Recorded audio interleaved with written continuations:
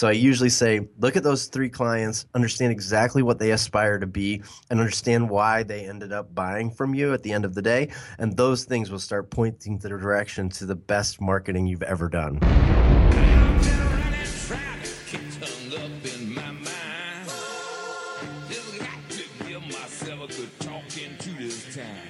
Leading Matters with Joel Camparella.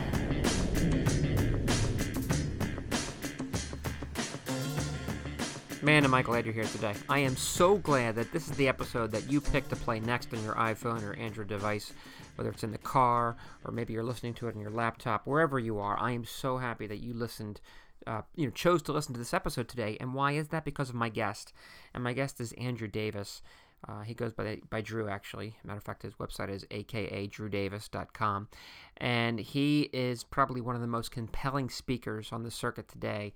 Matter of fact, I've linked up his YouTube channel. I would really encourage you to go check some of Drew's talks out because you just feel great, quite frankly, after listening to him. And not just in an empty kind of inspirational way, but in a, wow, I think I could really do this, and here's what I'm going to do next kind of way. Reminds me a little bit of Ryan Estes in that manner.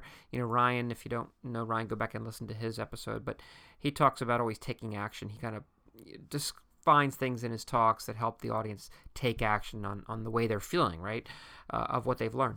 Drew's the same kind of speaker. He really lays things out very discreetly so that you could actually apply some of these ideas. I love his approach because he cares very much about the emotional connectivity of our products and our services and how we communicate that to a receptive audience. And in fact, that it is our job and everyone in the company's job to make sure that the entire experience with our products and our services is clearly developed and well articulated out into the marketplace from that empathetic kind of aspirational perspective. And does that sound like a lot? Well, you be the judge, right? Because he offers up a couple of examples. I've linked one or two up in the show notes as well. And quite frankly, that's there's nothing boring, right? There really is nothing boring. There's only bad storytellers. And that's kind of me. Those are my words, not Drew's, but that's what I hear when I hear Drew Davis speak. So look, there is so much packed in here. I could have went for an hour or plus here, but I try to keep these things under a half an hour, mostly because I want to be respectful of my guest's time and also your time as well. I'm going to give you as much value in as a short amount of time as possible. Okay, so let's get into it right now then with Drew Davis. And again, you can find him at akadrewdavis.com. Best-selling author, incredible keynote speaker, and one of the smartest thought leaders in the content marketing space today. Drew Davis. All right, my guest today is Andrew Davis, and I got to be honest, I'm thrilled to have him on the show because he is, in my opinion, one of the most original and dynamic thought leaders in marketing today. His 20-year-plus career has really taken him to a lot of diverse destinations, from local television to the Today Show, from a stop with the Muppets in New York City, multiple stops helping both tiny startups as well as Fortune 500 brands. He's produced for journalists, including Charles Kuralt, and for popular cultural icons such as MTV. He's built and sold a digital marketing agency, Tipping Point Labs, and has written 2 books. The first, Brandscaping, which is a top 100 marketing book on Amazon.com, and his second, which was just released in 2015, Town Incorporated, or Town Inc. He's a captivating speaker. He challenges his audience to think bigger, to think differently. And like I said, I'm really thrilled to have him with us today. So Drew, before we even get started, thank you so much for taking time out of your schedule to join me today on Leading Matters. Oh, thanks for having me on Leading Matters, Joel. It's so nice to reconnect and chat after such a long time and to be part of such a great show. Oh, great. Thank you. I'm glad to have you on, like I said. So listen, let me jump right into it. There's so much I want to cover today, but I realize as I prepared, I'm the benefit of having followed your work for quite some time, but I realize, some of my audience might not have had the pleasure to see you speak. So for the benefit of my audience, could you just kind of share what's the one thing they ought to know about Drew Davis, about your approach, and what you think is important for them to know as business leaders and as marketers? All right, so I think the one thing you should know about me is, maybe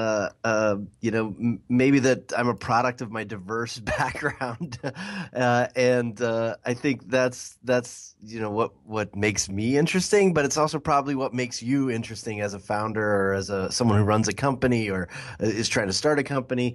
I think you should put some stock in that yourself. But if I was going to tell you one thing, my mantra is kind of start small but think big.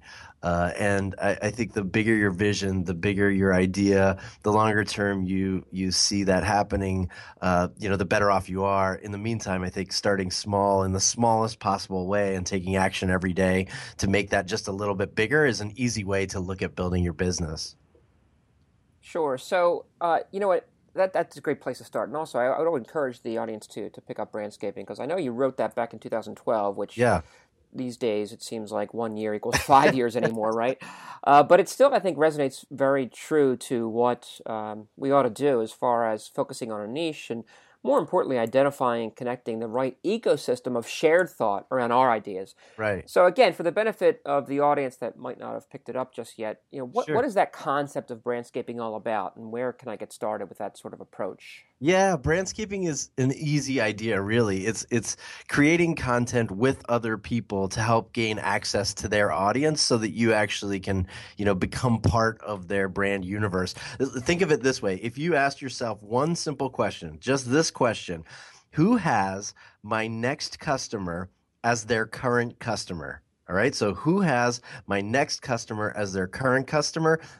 You're starting the process of brandscaping. You're actually starting to look at the universe as an opportunity to partner with other brands to get access to your next customer. And I mean, brandscaping, you're right, is it kind of a big idea, and maybe the examples from before 2012 might feel old if you're reading the book, but there are new examples every day that look very similar to the brandscaping concept that I first put forth in that book. Sure. So let me get a little bit more specific, right? Because in my work, I try to help a lot of folks kind of connect their bigger emotional narrative with actually down to the nitty gritty of how you kind of move product, right? But in a Yeah. meaningful way to make a difference to your customers. But what I'm seeing more and more is I see almost like a content marketing backlash, especially in business to business related software sales and SaaS sales, where sales teams seem to be growing increasingly suspect over a content marketing approach, losing faith in the quality of leads that come through that approach. So my question is really twofold here. Do you see this backlash as well? And if so, what do you think might be what's the root cause of this kind of like current disease of that backlash? Well, I do see the backlash myself as well, and I think the cause of the backlash is the low quality of the lead, especially in the B2B world. So maybe you've increased the number of people who have filled out your lead gen form, but at the end of the day, your sales team isn't satisfied with that huge new influx of quote unquote interested customers and validated leads, because at the end of the day, they don't close the deal. I think the real problem is that as a content marketer, as a marketer in general, you should be going after the highest quality possible lead instead of the largest quantity of the lead. And that should be reflected in the kind of content you generate to attract the right quality of customer. And I think our tendency is to pass the lead over to sales too soon before we've really been able to build trust with that customer, understand exactly what that potential customer or client might need, and then making sure that when we do pass it to sales, they are on, they've had this moment of inspiration that sent them on the journey to buy whatever we sell. Now, I know what I like about your response there is you're kind of a practice what you preach type of guy, because I know I pay attention to your content and you're constantly trying new things, you're constantly developing new ideas and new approaches. And oh, by the way, they're not just one and done. I mean, they're pretty in-depth, very thoughtful, well-researched, but it's a lot of effort, right? So, Yeah, sure. yeah, right. So, but do you think that effort is what scares people away from the quality over quantity?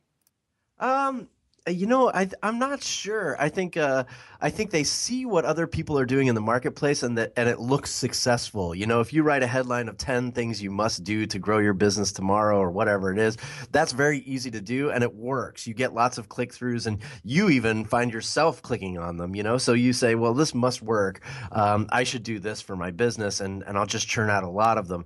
I think you have to actually spend the time to try something different. Staying away from commodity content, is harder because you can't just copy what everybody else is doing. Instead, if you spend some time to get really creative and think for yourself, what could I do to best serve my audience? What would I deliver? And even if you deliver only one great thing, let's say every quarter, you will have a higher quality lead gen tool than all of those, one-off things. So at the end of the day, is it more work? I would say no, it's not more work. It's just, higher quality content less often, but still deliver the same kinds of results. And you can put that time and energy that you were spending trying to come up with tomorrow's blog post into actually creating some great marketing around the kind of content you're creating. In fact, advertising the content you're creating might even work.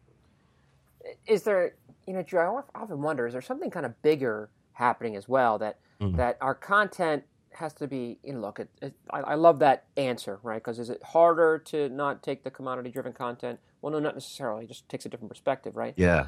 But I'm wondering, is there a need to, especially on the B2B side of things, I think it's a little bit different in consumer, but on the business to business, is there a need to walk our customers through every aspect of how they consider us, how they use our product and services, how they improve the use of what we're doing for them, as their life cycle of a customer of theirs is, unfolds? I mean, is that a responsibility of not just marketing, but the entire company? I think that's the responsibility of the entire company. One of the things I tell people a lot is that there is no, marketing and sales team. Like everybody today is part of marketing, is part of sales. And at the end of the day, the whole organization should be able to help with those kinds of tasks. I think it's marketing's responsibility specifically to actually generate a moment of inspiration that sends people on that journey. And I think it's even to our benefit if our customers and competitors are creating content that helps educate those, the kind of active evaluation loop or the messy part of the process.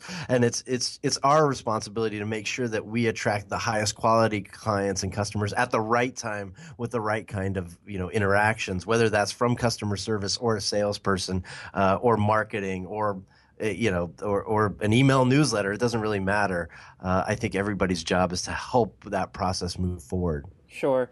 Do you think that and look, I'm stacking the deck a little bit because I know your approach on things. You take a big, so maybe this is too of a softball question for you. But do you think that the emotional narrative of the story matters here? In other words, should we be paying attention to, look, not just the nitty gritty of the product or the service, but really why it makes a difference to the lives of the people that we're trying to engage with? Yes. Yeah. Okay. So I think the biggest problem with B2B marketing specifically today is the lack of an emotional connection. And Dr. Donald Kahn, who's a famous psychologist, actually says that emotion leads to action while reason leads to conclusions. And B2B marketing is full of reason. Here are 15 reasons you should look at us. Here are the features and functions of our product or service that we offer. Here are all the reasons, blah, blah, blah, blah, blah. And in fact, what we really should be doing is connecting emotionally to the person we're trying to attract to our brand and inspire them to take some action with an emotional story. There's actually a great example. If you go look at a company called F-Secure, they sell B2B, software as a service for small businesses. It's virus protection software. It's not sexy stuff, but they sent their head of security, a guy named Mikko Hyppinen. Mm-hmm. They're from Finland. They sent him to go track down the first two people to create a computer virus in Pakistan. So this guy flew around the world and tracked these guys down. And this content is emotionally appealing. It's really exciting to watch. It builds suspense. It's not like most B2B marketing. And at the end of it, you start wondering, who's the person that's behind my virus protection software? I have no connection with that person. I'm not emotionally involved. Maybe I should hire F-Secure. We need to have emotional pieces of content that foster aspiration and get people excited about working with us or emotionally attached to the problem we solve. We need to have some empathy, and that's what's really missing today. No, I like that. That's a great example. It reminds me of Juice. I forget the name of the photographer, Casey something or other. But Nike had given him some money, and he was able to free to kind of spend it however he did, and he actually traveled all over the world. I think maybe I found that story through you. Do you remember the story I'm talking about? I don't. I don't remember the Nike story, but I do. There's a story about a photographer that basically collected hundreds of other photographers around the world to take pictures on one same day in a very similar kind of way. Yeah, so I guess the point is that that there's even with something as non-sexy as virus tracking software and security Exactly. software, right? So if they could do it, surely we could do it, right? That's right. Yeah. Yeah, But, I mean, there's. It even gets more boring. I've seen a company that sells conveyor belt parts create some really great emotional content that fosters aspiration with middle tier, medium-sized distribution center managers. So like that's not the sexiest stuff in the world, but their content is emotionally appealing, and people go, "I want to do that. Like I want that feeling. How do I do it? Oh, I need to replace conveyor belts." Like that's. I'm shortening the story, but Sure. you see what I mean. Like I do. you got to make that connection. Well, sure, but listen, I mean, you have the good fortune of speaking to thousands of people a year, and I know your talks are so engaging, they're inspirational. I mean, what is and look, I've seen great speakers, and people get kind of revved up, and their first question is they crowd the speaker, and they're like, "Well, I want to do this. How do I do it?" Yeah. So I'm sure you experienced that. So what's the one thing that you tell them? Here's the one thing you need to do when you get back on Monday morning. Do this. What is this? I usually say, look at your three most profitable clients from the last year, the ones with the highest margin that brought in the most net profit. Look at those clients, and the first thing you need to do is intimately understand the aspirations of those three people that bought from you. Why did they buy from you? Not the last step, because they'll say, oh, well, you were the lowest priced maybe, or whatever, or your RFP was very thorough. Those things are very far at the end. You want to look for the moment of inspiration in those three people's journey. What sent them down the path that eventually led to you, even if it was 2 years ago that they had this initial idea that they needed to change X, Y, and Z or whatever, and that's what led to you. That's where you're going to find the biggest opportunity to market and grow your business. So I usually say, look at those three clients, understand exactly what they aspire to be, and understand why they ended up buying from you at the end of the day. And those things will start pointing the direction to the best marketing you've ever done. That's great. That's a good suggestion. I think that's a great logical, first step there. What now? Yeah, look. Again, it all comes down to, hey, I've not done it before, and sometimes I'm fearful. I don't have the bandwidth or whatnot. Right. Getting a customer to talk to me seems, look, I've been in the game for quite a while as well. And back in the day, yeah, right. Remember we used to have to navigate the legal department of your customer because they would never let them go and do press. But today it seems so much easier to get them talking, to get them engaged. I mean, is that true that it's easier to get customers talking today? And if so, how do I exploit that ease? Yeah, I mean, I don't know if it's any easier. I think more and more it's become part of how everybody markets. So they kind of expect it. And I think people have realized that it helps them as well as their brand to, be part of a kind of ecosystem where their brand's being talked about in lots of different places, even if it's through a vendor. So yes, I think that, it's happening more often, but I don't think you should shy away from having private conversations that aren't meant to be published or turned into case studies. I have a friend who every year he runs a consulting business. He goes on a listening tour every single year, and he visits 5 existing clients, and all he does on this listening tour is sit down and talk to them about what they want to do in the next 5 years, not just the business they work for, but themselves. Like, hey, what are you looking to do? So that he gets into their mindset. Sure. And he also goes and visits five clients he's never met. It's a really smart way of learning exactly what you need to do to keep your clients and customers happy and your business growing.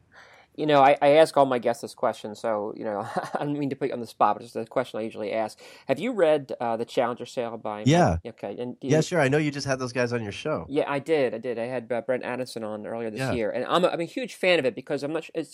For those who haven't read it, I always kind of summarize it. It basically says that the days of like pain solution selling are kind of behind us. It drives us to commoditization, and what they suggest is that we have to be out in front of our customers, offering right. a very aggressive prescription for what they don't know yet, what they need to be paying attention to, and how they need to act. Right? It's a great book. Yeah. Yeah. Thank you. So I agree. So my question is, with that methodology, right? Is this and what you just said there about your friend who does this listening tour, which I think is a fantastic idea, is the kind of the area where we can be more prescriptive? Does it lie in that relationship, not with our customers, not with the operational reality of our business, but indeed with what people are doing in the market that we're targeting, how they're trying to do it, how their careers are progressing? I mean, all the elements and the nuance of their reality. That's exactly. And that's why I think the listening tour is so genius. I mean, with no pretense, not trying to sell anything, and even not trying to challenge them at that point. They're just trying to understand what motivates and inspires them to come to work every day. And it's those kinds of things that when you are going to sit down and challenge them or present to them the prescription for success over the next 5 years or next decade, that you're actually tapping into the exact things that they've already told you are going to resonate with them, on an emotional level, on an inspirational level, on a really similar plane. You're able to actually deliver something of value, and I think that's key to being successful moving forward, because it's actually not just about those. You'll start to see similarities pretty quickly, and that's why my friend doesn't go and visit 20 of his clients. He only needs to visit 5, because he actually already starts to see that they're all talking about mobile. Okay, if you're all talking about mobile, are you going to actually do something about it? Whatever it is, he's very quick to be able to decide how to actually inspire them to do more with what they're talking about. Sure. And as you're speaking there, it reminds me, I just talked to Jay Baer last week about his new book, Hug Your Haters. I haven't posted the episode. Which is also great, yeah. Yeah, it's a really good. Have you had a chance to look it over yet? Yeah, in fact, I have the book sitting on my table still. Well, I told Jay I think it's one of his best work yet, right? Because he really breaks down how this nature of engaging our customers, what that relationship needs to look like, impacts customer advocacy, which I thought is a really brilliant take, and he operationalizes it. So what you said just there kind of reminded me of that take, because more and more, and again, I'm kind of in it, right, on the daily basis, so maybe I'm skewed because I kind of believe in these approaches, but it seems to me that what was first called content marketing, 5-6 years ago, is really becoming the very core, the very DNA of who we are and how we behave operationally across the entire life cycle of who we are as a company and how we connect with our customers. I mean, is that too hyperbolic, too exaggerated, or do you think that's real? No, I don't think it is. In fact, I've spent a lot of time the last 3 months trying to figure out what the content spectrum looks like, with people like Robert Rose and Joe Pulizzi and Justin Kirby and a bunch of other of us have been pushing around these ideas. Because you're right, I think it's getting more and more complicated to determine what content marketing is versus, what is a help article on your support forum, is that content marketing? I don't know the answer. It's certainly content, and it might be used by a potential customer to determine if your product can do something they want to do before they buy it. But is it content marketing? I don't know. So, I just created something called the Content Marketing Quadrant, which is just kind of a working idea. But I actually made a YouTube video about it if anybody wants to look. But it's got basically, I've tried to break down into 4 big chunks what marketing looks like and how content fits into it, no matter where it is. I'm not sure it works yet, but it's an idea in progress. I just was looking at that the other day because preparing to have you on the show, and I found it pretty fascinating. I think it does kind of do a good job of kind of corralling where all content lies and sits. What kind of feedback have you had on it? Oh man, it's been all over the map. People that are kind of inside baseball people, like the content marketing elite. Sure. We've debated the semantics back and forth. But I've presented it only a very few times to a general audience, and the feedback has been very positive, that it helps them kind of interpret the landscape in a much more, kind of understandable way, especially when they hear terms like native advertising or content brands or branded content. They're able to kind of plot in their mind where things fit. So I'm really happy with the results so far. It's still a little inside baseball, and I think it still needs some work. But Robert Rose created one that's pretty good, and Justin Kirby's kind of highlighted those on LinkedIn. So, if you're really kind of part of the marketing geek squad, this stuff is really interesting. If you're just trying to figure out where you're going, I think it's these kinds of models that, a year from now will help chart that. Yeah, no, I agree. Well, look, I'll post a link on this episode so people can check it Sure. out. In that context, I'm not sure. There's a couple of good podcasts I listened to. One's called This Week in Startups, and a guy, Des Traynor, who's the founder of Intercom, was on there, and he was talking about the responsibility that we have to, especially in the freemium world that mobile and SaaS applications are, is how we get people not just signed up but converted.